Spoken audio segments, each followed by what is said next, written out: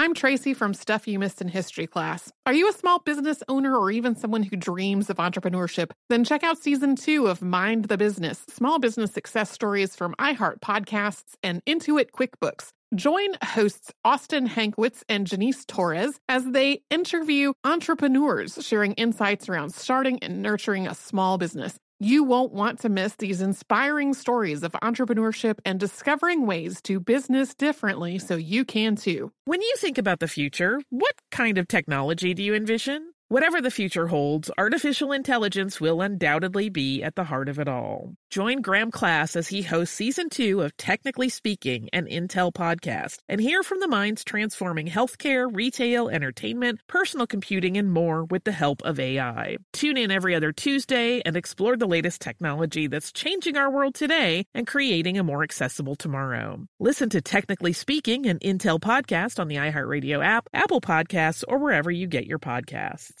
What does every grocery store aisle now have in common? Products that come in paper packaging. And not just the obvious ones like cereal boxes and juice cartons. From beauty products to boxed water, there are more opportunities to go papertarian than ever before. So why should you? Because paper comes from a renewable resource and can be recycled up to 7 times. Simply put, it's the smart choice for the environment. And it turns out the easiest choice for you. Learn more at howlifeunfolds.com/papertarian.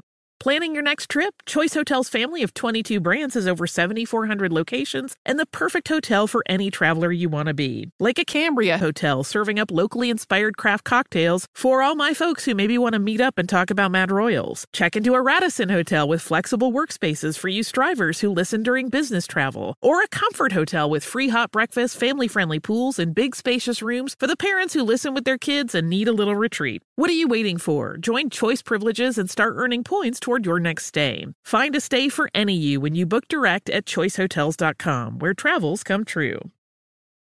Welcome to Stuff You Missed in History class from HowStuffWorks.com.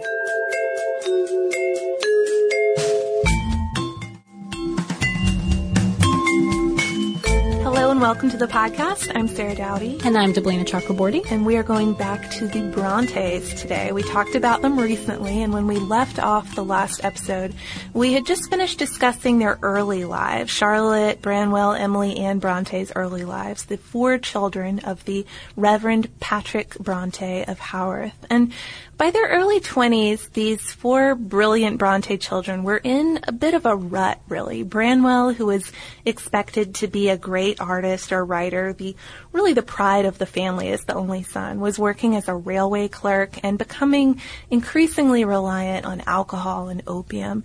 The 3 girls, meanwhile, had at various points taken unpleasant teaching jobs, governessing jobs that they really weren't that well suited for. Yeah, so it seemed like a blessing when in 1841, their live-in aunt, Elizabeth Branwell, proposed using her savings to set the girls up with their own school. Charlotte quickly sweetened the deal by convincing her aunt and father to make the school work.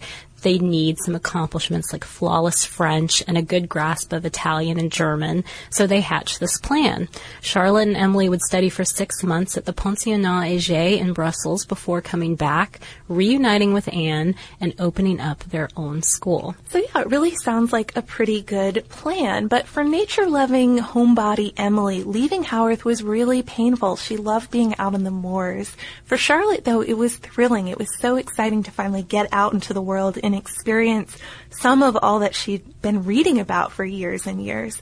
The 2 shy, kind of country Bronte girls must have really stood out among their fancier and their Catholic Belgian peers at Madame Heger's School for Girls, but they did pretty well with their lessons. They took private French lessons from Monsieur Heger, who was a respected professor, and they were really doing so well, in fact, that at the end of their 6 months of study, Madame Heger suggested that they stay on for a while longer. Charlotte would teach English, Emily would instruct music, and that would be kind of a trade for their lessons, so they wouldn't have to keep on funding their own schooling.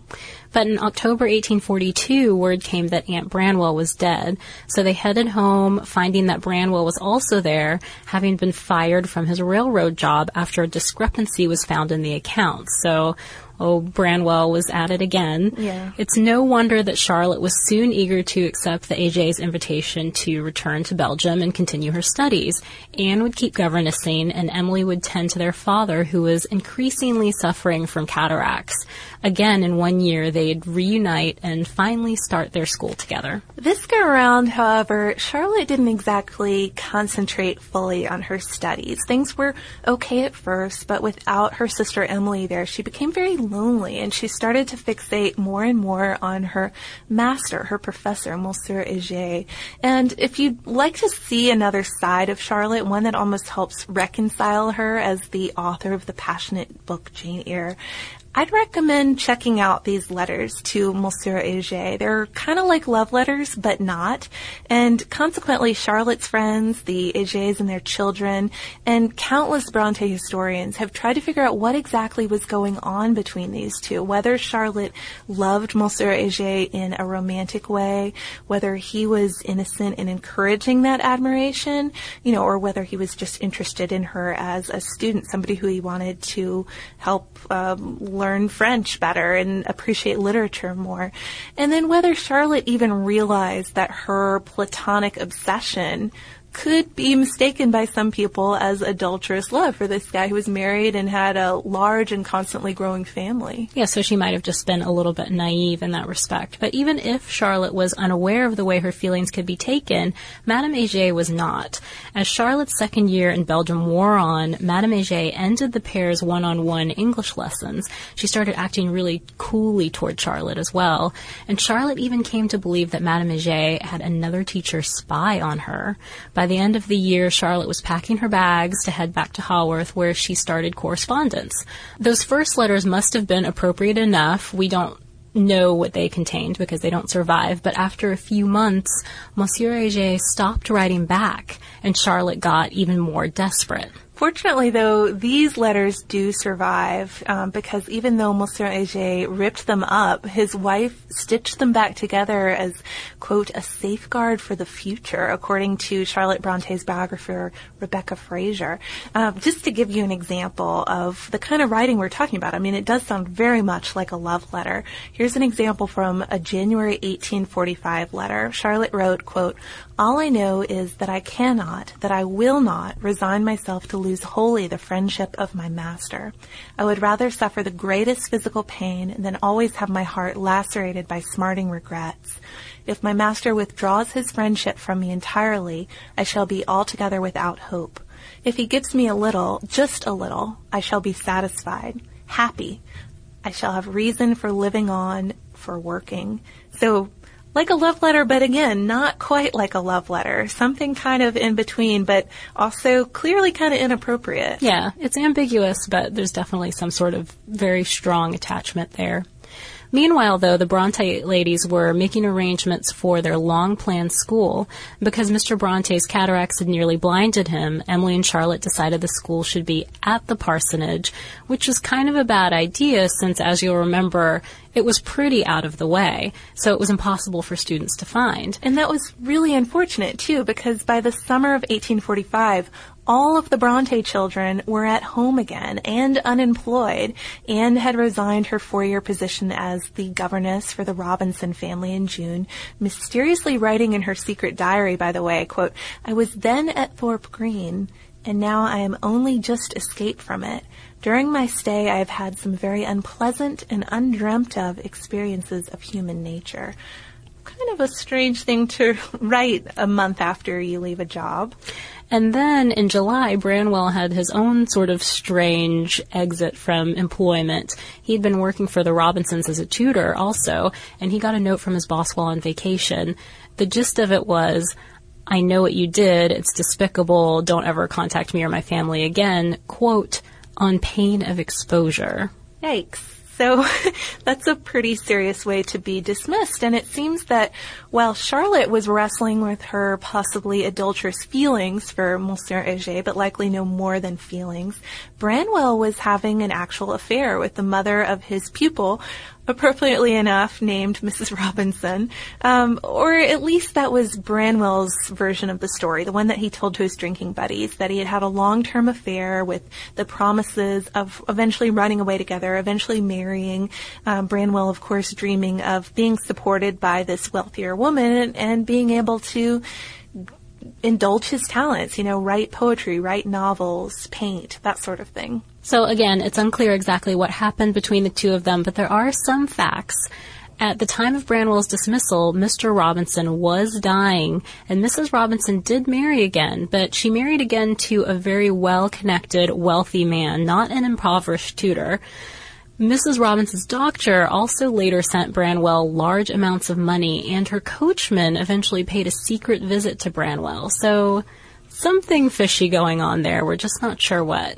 The only problem with the whole Branwell-Mrs. Robinson romance scenario is that Mr. Robinson clearly thought only Branwell was at fault, hence the on pain of exposure. Yeah, that doesn't sound like he's going to expose his wife to public scrutiny. It sounds like everybody will blame Branwell if what happened comes out. Plus, let's just be honest, who could really trust Branwell at this point? He was getting into a pattern of raving all night long and passing out during the day. Over the next year, he set his bed on fire. He was actually rescued by Emily, and he had to start sleeping in Mr. Bronte's room, which was kind of a scary thought since Mr. Bronte famously slept with a loaded pistol. And because Branwell was kind of threatening his own life by this point. So during all of this drama, the three Bronte women were ironically creating their own drama. Charlotte had started writing The Professor, Anne was writing Agnes Grey, and Emily was working on Wuthering Heights. But they still might have just toyed away on their novels like another piece of Engryn or Gondel fiction if Charlotte hadn't discovered a manuscript of Emily's poems in the fall of 1845. I mean, you can imagine she was completely excited, completely thrilled to make this discovery. And she wrote about that a lot later, sometimes publicly, but in a later letter she wrote, "They stirred my heart like the sound of a trumpet when I read them alone and in secret. The deep excitement I felt forced from me the confession of the discovery I had made. I was sternly rated at first for having taken an unwarrantable liberty." So you can imagine Emily was not pleased with her big sister reading her secret poem she'd been working on, but after some strong convincing, Charlotte did talk Emily into publishing a group volume. So if all the sisters published, it would be okay. And they would also publish under gender-ambiguous pseudonyms, Kerr, Ellis, and Acton Bell.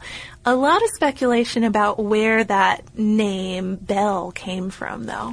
Yeah, Bell was possibly chosen as a joke on Mr. Bronte's curate, Mr. Arthur Bell Nichols, who apparently really amused these women by bragging about his Bell relations. He'll come up again, so that's a good name to remember, even aside from the pseudonym relation. Indeed. So financed by their aunt's savings and with Charlotte acting as the mysterious Bell's literary agent, they published poems by Kerr, Ellis, and Acton Bell on the best paper they could afford. The book got some great reviews. The critic called it a, quote, ray of sunshine, but it still only sold 2 copies. But still, they were published writers. Which was something. I mean, it probably gave them the confidence to keep on writing and do what they were about to do, because by the summer of 1846, the Brontes were really shopping around their novels, this time unwilling to front the entire cost of publishing themselves. They weren't willing to go vanity all the way, but they were finding no takers for their 3 novels. The same day that Charlotte attended her father's cataract surgery in Manchester, she found that they'd been rejected. So she was in kind of a bad place. She was in Manchester. Her father was recovering from his eye surgery, a 19th century eye surgery, you can imagine. Kind of unpleasant. It was a long recovery. It required total silence. Her novel wasn't getting anywhere, and so she started to write a new book called Jane Eyre. She wrote for 3 weeks straight, and by the time her father had the okay to go home in September, she had written all the way through Jane and Mr. Rochester's Cancelled Wedding and Jane's Flight, which when you read Jane Eyre, I think it'll be neat next time I read it to know that breaking point in her writing, because just looking back on it, you can see there's a definitive shift in the tone of the novel, and I can definitely imagine that first part being written in this frenzy. That's true, but 3 weeks, that's amazing to me. Anne hadn't let rejection stop her either. She had started writing The Tenant of Wildfell Hall, and with Charlotte home again, she, Emily, and Anne would take turns reading new chapters of their books around the fire, and I would just love to be a fly on the wall in that room. But by the following summer, they had an offer from Newby Publishers in London for Anne and Emily's books, and Charlotte continued to shop The Professor around, sending it to Smith, Elder and Company, where it was read by a William Smith Williams. And Williams read the book and he rejected it, but not without also encouraging the author to submit something with a bit more action. Maybe a bit like Jane Eyre, perhaps. So Charlotte sent off her exciting new second manuscript to Williams in August. He read the manuscript. He handed it over to his boss, George Smith, who read it in one day. And the firm published the new novel by October to almost immediate and overwhelming acclaim. I mean, just this remarkable that you would finish this novel, polish it up in August, send it off, and it would be published and a hit by October. It's hard to imagine today, I think, a new book being as much of a cultural phenomenon as Jane Eyre was. Ellen, Charlotte's dear friend, wrote of visiting London during the first height of Bell fever, and she said, "When I reached London, I found there was quite a furor about the authorship of the new novel. The work was quickly obtained, and as soon as it arrived, it was seized upon, and the first half page read aloud. It was as though Charlotte Bronte herself was present in every word, her voice and spirit thrilling through and through." Everybody was talking about it. Gradually, though, the tone of the reviews began to change from ecstatic to critical. Reviewers found the novel coarse, irreligious. More salacious gossip started when Charlotte decided to dedicate the second edition to her literary hero, William Thackeray. That was kind of a mistake because it turned out that Thackeray himself had a mad wife, and folks started guessing that Currer Bell was actually Thackeray's mistress. Yeah, you can imagine all parties were pretty embarrassed by this discovery. Despite the gossip, though, and the hurtful interpretations of Charlotte's work, at least her book was very popular. It was selling well. Wuthering Heights, meanwhile, was getting terrible reviews. The Atlas called it, quote, strange, an inartistic story. Many readers figured that it must have come from this particularly wicked mind. I mean, today, it's just so strange to imagine people dissing on Wuthering Heights so much. It's a classic, something you read in every high school English class, but people were seriously disturbed by it at the time. Agnes Grey, a book novelist George Moore later called, quote, simple and beautiful as a muslin dress, hardly earned any buzz at all at the time. That's almost worse. Some also started accusing the Bells of being one writer, a theory which was encouraged by Emily and Anne's own publisher, who was hoping to cash in on the success of Currer Bell. The confusion finally got bad enough for Charlotte and Anne to practically run to the nearest town in order to get to London, meet Mr. Smith, and prove that there were at least 2 Bells. So then there's a big change in this story. It's this rapid ascent of fame, but in the fall of 1848, less than a year after the appearance of Jane Eyre, the Brontes' world really began to transform. It started with Branwell dying in September, and he may have seemed like he was in constant danger of drinking himself to death or committing suicide or having some unfortunate accident while sleeping in the room with the loaded pistols. But no one in the family had really realized that he was seriously ill with tuberculosis as well. His alcoholism had effectively covered it up until almost the very end. And one of the details about all the Brontes' lives, there are so many sad details we could choose from, but one of the saddest to me is that Charlotte, Emily, and Anne never told their brother that they had become famous authors. They finally did tell their father, but they just didn't feel up to letting Branwell know. And as Charlotte later wrote, fear of causing him too deep a pang of remorse for his own time misspent and talents misapplied. And that was their reason for holding it back for them. You know, their fellow writer in childhood. Something about that so tragic.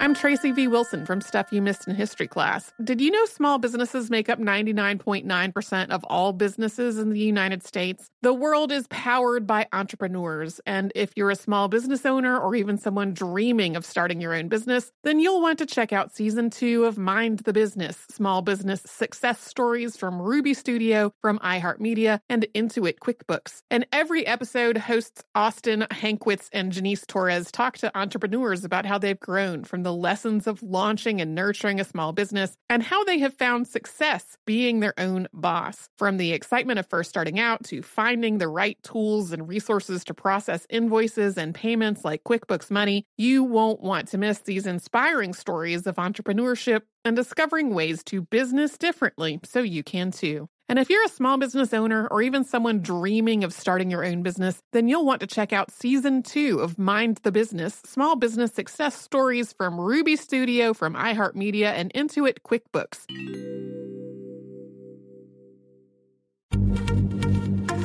Happy Pride from Tomboy X, celebrating pride and the queer community all year. Queer founded, queer run, and the makers of the original boxer briefs for women, creating sustainable size and gender inclusive underwear, swimwear, and loungewear for all bodies so you feel comfortable in your own skin. Tomboy X just dropped their Pride 24 collection. Obsessively fit tested for all day comfort in sizes 3 extra small through 6X. Visit tomboyx.com. Today I'm going to give you some straightforward advice on how to deal with naughty kids. How about instead of timeouts, time-ins? Time for you to start paying some bills. I'm JB Smoove, and that was a full episode of my new podcast, Straightforward, inspired by guaranteed straightforward pricing from AT&T Fiber. Get what you want without the complicated. AT&T Fiber, live like a gigillionaire. Available wherever you get your podcast. Limited availability in select areas. Visit AT&T.com/hypergig for details.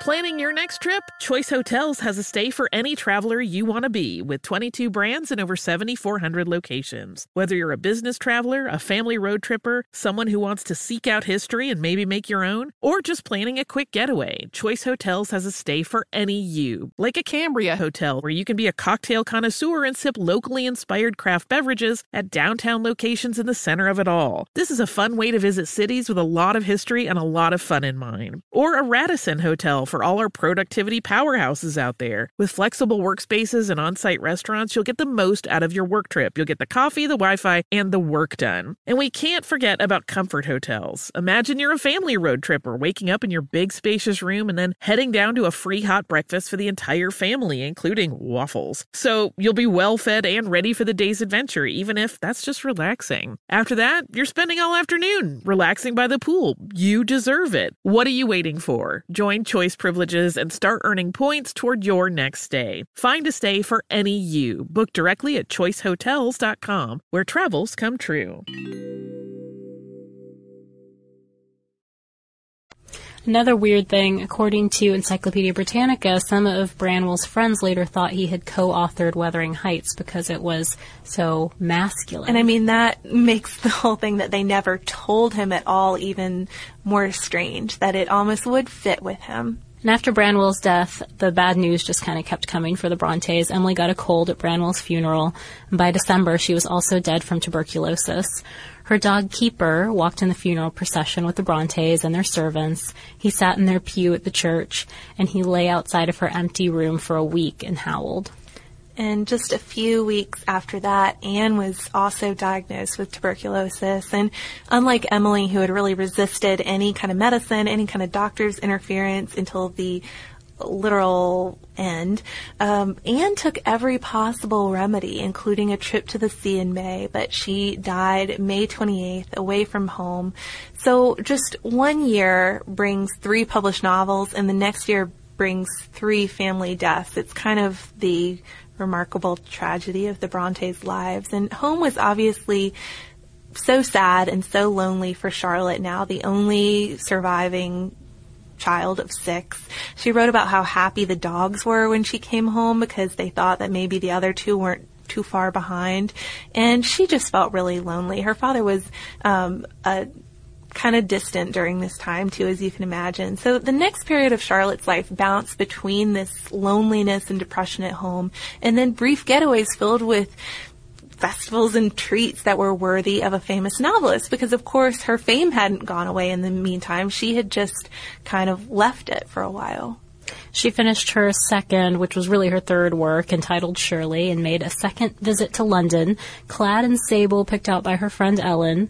And on her third trip to London, she was showered with attention from her publisher, George Smith. They even visited the zoo together, and they kind of stalked the Duke of Wellington together, which was really fun for her. Charlotte's hero, her childhood hero. I think they sort of waited for him, like, on his church route and caught a few glimpses of him. During this period, Charlotte also met the novelist Mrs. Elizabeth Gaskell, who turned out to be her future biographer, and who was really quickly impressed by Charlotte's hard life story and her talent and wanted to help her rehabilitate her image a little bit. So gradually word was starting to slowly creep out that Currer Bell was actually Charlotte Bronte, even back home in Yorkshire.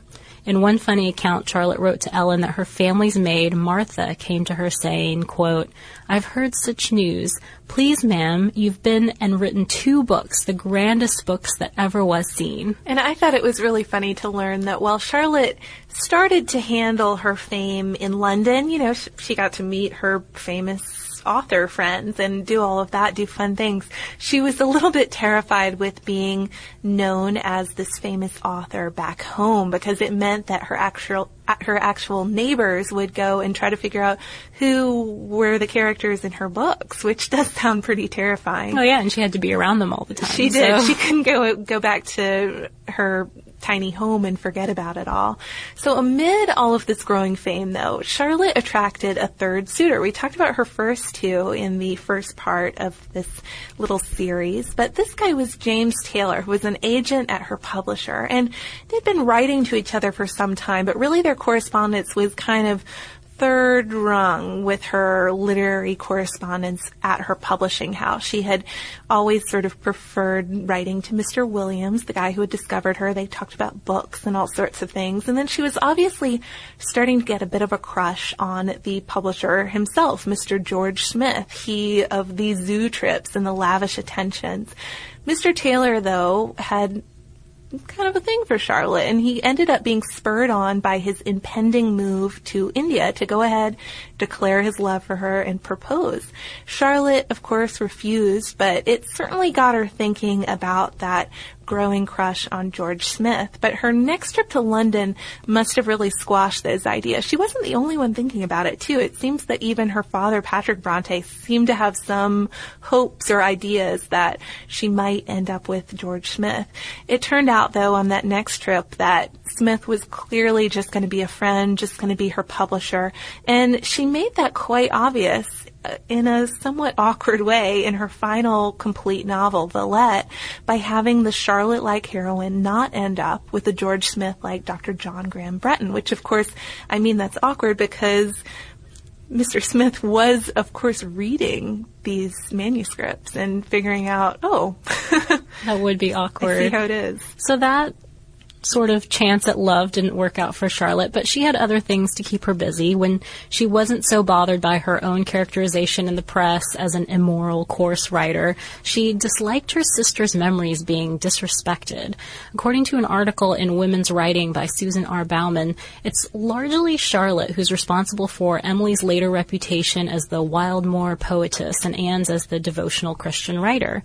And she did this by shaming reviewers with biographical details of her sister's lives and sad deaths, editing and publishing more of their poems, and more strangely, sometimes even agreeing with critics' negative assessments of their work. So consequently, some Bronte biographers considered Charlotte this nefarious curator of her sister's writing. Bauman mentions theories ranging from Charlotte tricking Emily into revealing her poetry, so not just like, I can't believe you read my poetry, but let's get over it in a bit, something more serious than that.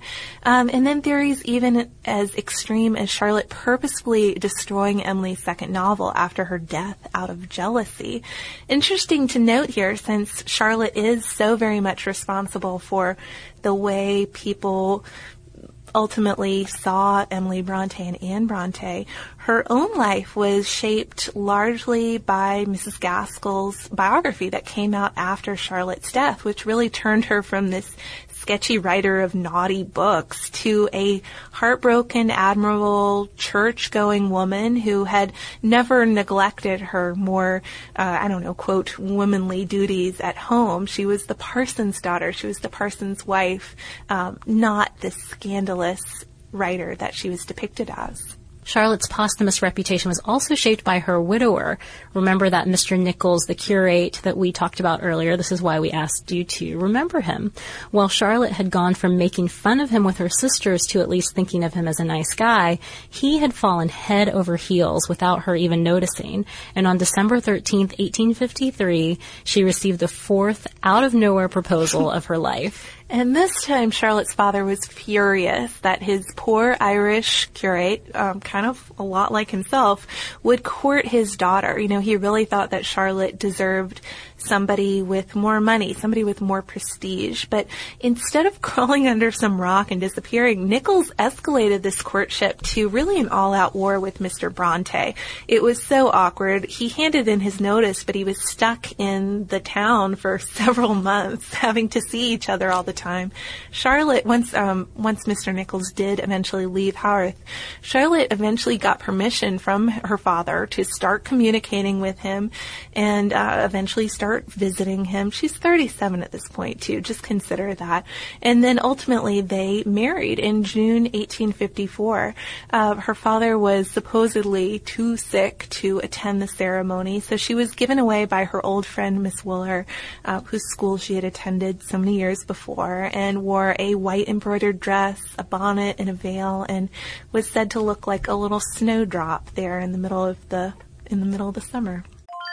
I'm Tracy V. Wilson from Stuff You Missed in History Class. Did you know small businesses make up 99.9% of all businesses in the United States? The world is powered by entrepreneurs, and if you're a small business owner or even someone dreaming of starting your own business, then you'll want to check out Season 2 of Mind the Business, Small Business Success Stories from Ruby Studio, from iHeartMedia, and Intuit QuickBooks. And every episode, hosts Austin Hankwitz and Janice Torres talk to entrepreneurs about how they've grown from the lessons of launching and nurturing a small business and how they have found success being their own boss. From the excitement of first starting out to finding the right tools and resources to process invoices and payments like QuickBooks Money, you won't want to miss these inspiring stories of entrepreneurship and discovering ways to business differently so you can too. And if you're a small business owner or even someone dreaming of starting your own business, then you'll want to check out Season 2 of Mind the Business, Small Business Success Stories from Ruby Studio, from iHeartMedia, and Intuit QuickBooks.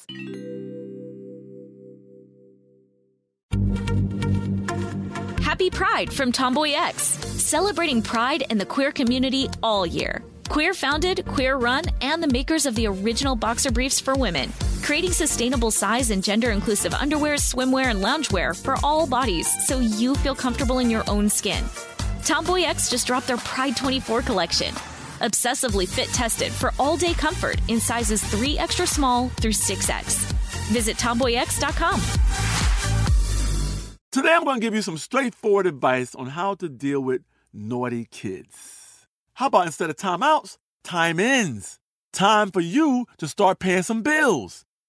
I'm JB Smoove, and that was a full episode of my new podcast, Straightforward, inspired by guaranteed straightforward pricing from AT&T Fiber. Get what you want without the complicated. AT&T Fiber, live like a gigillionaire. Available wherever you get your podcasts. Limited availability in select areas. Visit AT&T.com/hypergig for details.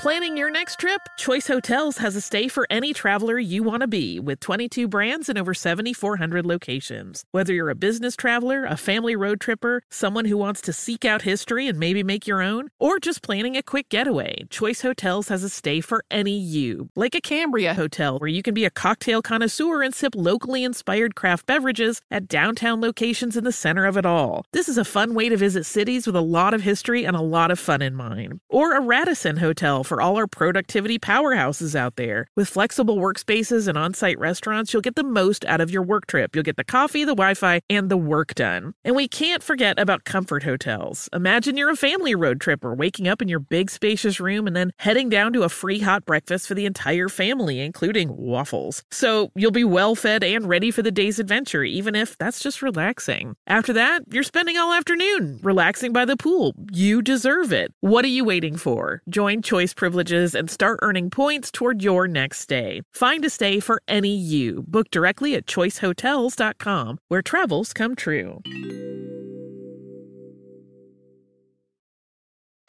By December, Charlotte was writing to Ellen, hinting of a pregnancy, but from that point on, she only got sicker and sicker.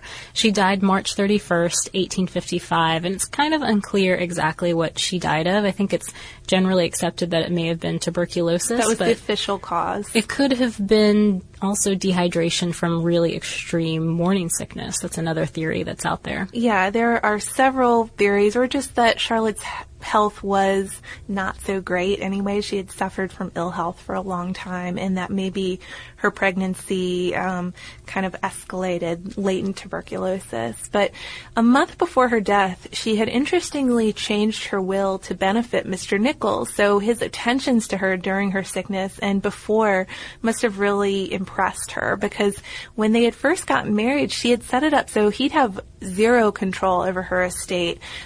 Even if she died childless, which was kind of an unusual arrangement for a married couple at the time. And he wouldn't even be able to access her money for debts, that sort of thing. Mr. Nichols cared for Mr. Bronte for 6 more years until his death. Mr. Bronte is sometimes considered a too stern, too self-interested figure, but one has to feel for him. I mean, he lost all 6 of his children. Of his own famous temper, he supposedly said, quote, "Had I been numbered amongst the calm, sedate, concentric men of the world, I should, in all probability, never have had such children as mine." And I think that's an interesting point to start to wrap this up on. Mrs. Gaskell's biography sort of wonders what would Charlotte Bronte have been like if she had been brought up in a healthy and happy situation. But Mr. Bronte's own words, how much his personality likely shaped his children, shows that it almost did seem to be a requirement that they had this isolated upbringing, this unhealthy atmosphere they lived in, and the development of their intense imaginations almost came from that. It's also neat, too. I think that we rarely talk about our subjects in such a broad view as this, but I read a New Yorker article on the Bronte myth and noted that the sisters have really been, quote, remolded in successive generations to fit with different agendas, Freudian, feminist agendas, and that's so strange to me. It has been interesting to learn about a biography and how that's connected to the writer's works, but also how much these lives are open to interpretation. Yeah, it's so true, but I kind of like that aspect of it, that it's still up to interpretation, because then you can't definitively say, okay, this happened to them and this is why this is in the book. You still have room for interpretations when you read the novels as well, which is fun. Yeah, and to look at how they shaped their own identities and how much the press influenced it. I don't know, it's all very cool to me. So I think that's probably a good time to move on, though, and go to listener mail.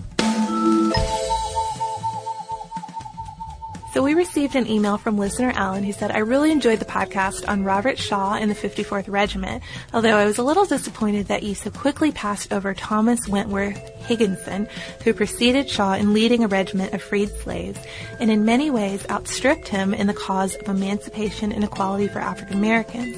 What makes Higginson particularly interesting and deserving of his own podcast is that in addition to his dedication to the abolitionist movement, he was one of the 19th century's great raconteurs, as well as the editor and friend of Emily Dickinson." Now you can see why I picked this email for this episode.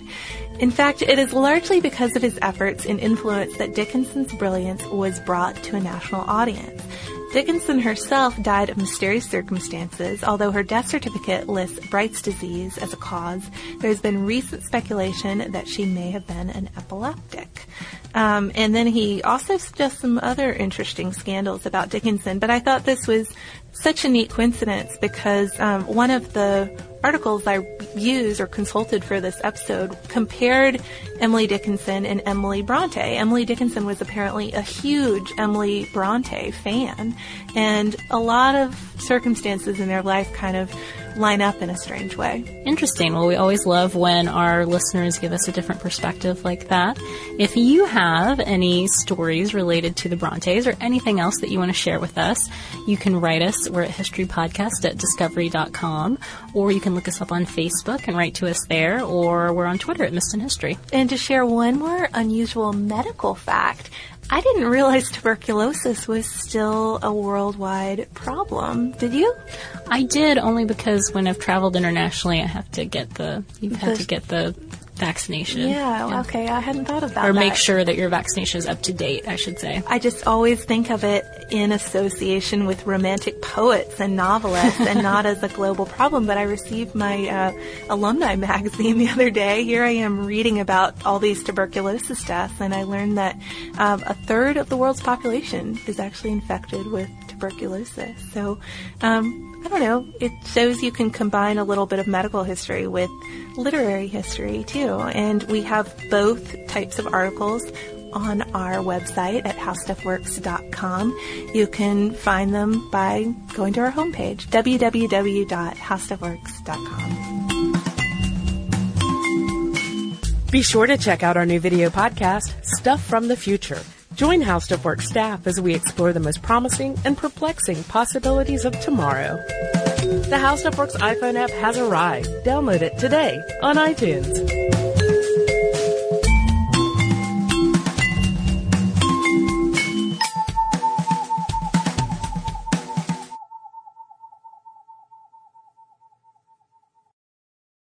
Happy Pride from Tomboy X. We just dropped our Pride 24 collection. Queer founded, queer run, and creating size and gender inclusive underwear, swimwear, and loungewear for all bodies, so you feel comfortable in your own skin. Visit tomboyx.com to shop.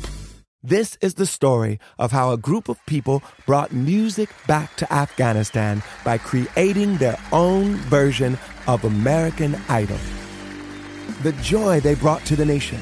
You're free completely. No one is there to destroy you. The danger they endured. They said my head should be cut off. I'm John Legend. Listen to Afghan Star on the iHeartRadio app, Apple Podcasts, or wherever you get your podcasts. A new season of Bridgerton is here. And with it, a new season of Bridgerton, the official podcast. I'm your host, Gabby Collins, and this season, we are bringing fans even deeper into the ton. Watch season 3 of the Shondaland series on Netflix. Then fall in love all over again by listening to Bridgerton, the official podcast, on the iHeartRadio app, Apple Podcasts, or wherever you get your podcasts. Subscribe to catch a new episode every Thursday. Hey girlfriends, it's me, Carol Fisher, back with another season of the global #1 podcast, The Girlfriends. Last time, we investigated the murder of Gail Katz. This time, we're uncovering the identity of the woman who was buried in Gail's grave for a decade before she disappeared. Join me and the rest of the club as we tell her story. Listen to Season 2 of The Girlfriends, Our Lost Sister on the iHeartRadio app, Apple Podcasts, or wherever you get your podcasts.